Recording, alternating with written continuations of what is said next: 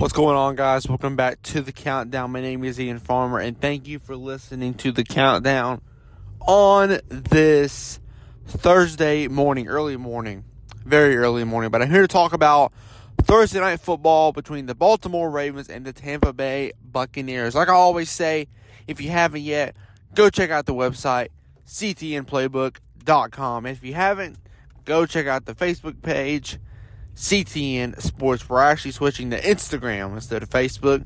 So, for now, you can go check out the Facebook page, but here very shortly we'll be on Instagram. So you can go check that out. But I'm going to hop into it. Thursday night football, going to be a short episode. Tampa Bay is favored by 1.5 at home. Ravens 4-3. Buccaneers 3-4 on the season. Tom Brady literally having his worst season as an NFL quarterback, literally. Ravens have had some tough losses because of their defense. They have kind of a really soft D, and you're going to take this the wrong way. It's not a pun. But they have a not so great defense, and despite drafting Kyle Hamilton with the 19th pick, the safety from Notre Dame, they haven't seemed to improve very much. They've only seemed to get worse. Tampa Bay at home. Tampa Bay needs this win. But there's one thing that is making me lean towards Baltimore, and that is, I'll take Tampa Bay in the points. But, for sure. But, if Baltimore doesn't win this game, I'm no longer taking them seriously. Sure, Lamar Jackson is great. Sure, Mark Andrews is great.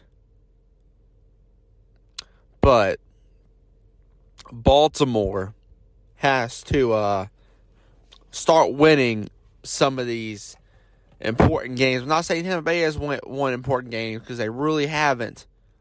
But this is about Baltimore. Tampa Bay is already on the downslope. Baltimore, I still have high hopes for the Ravens.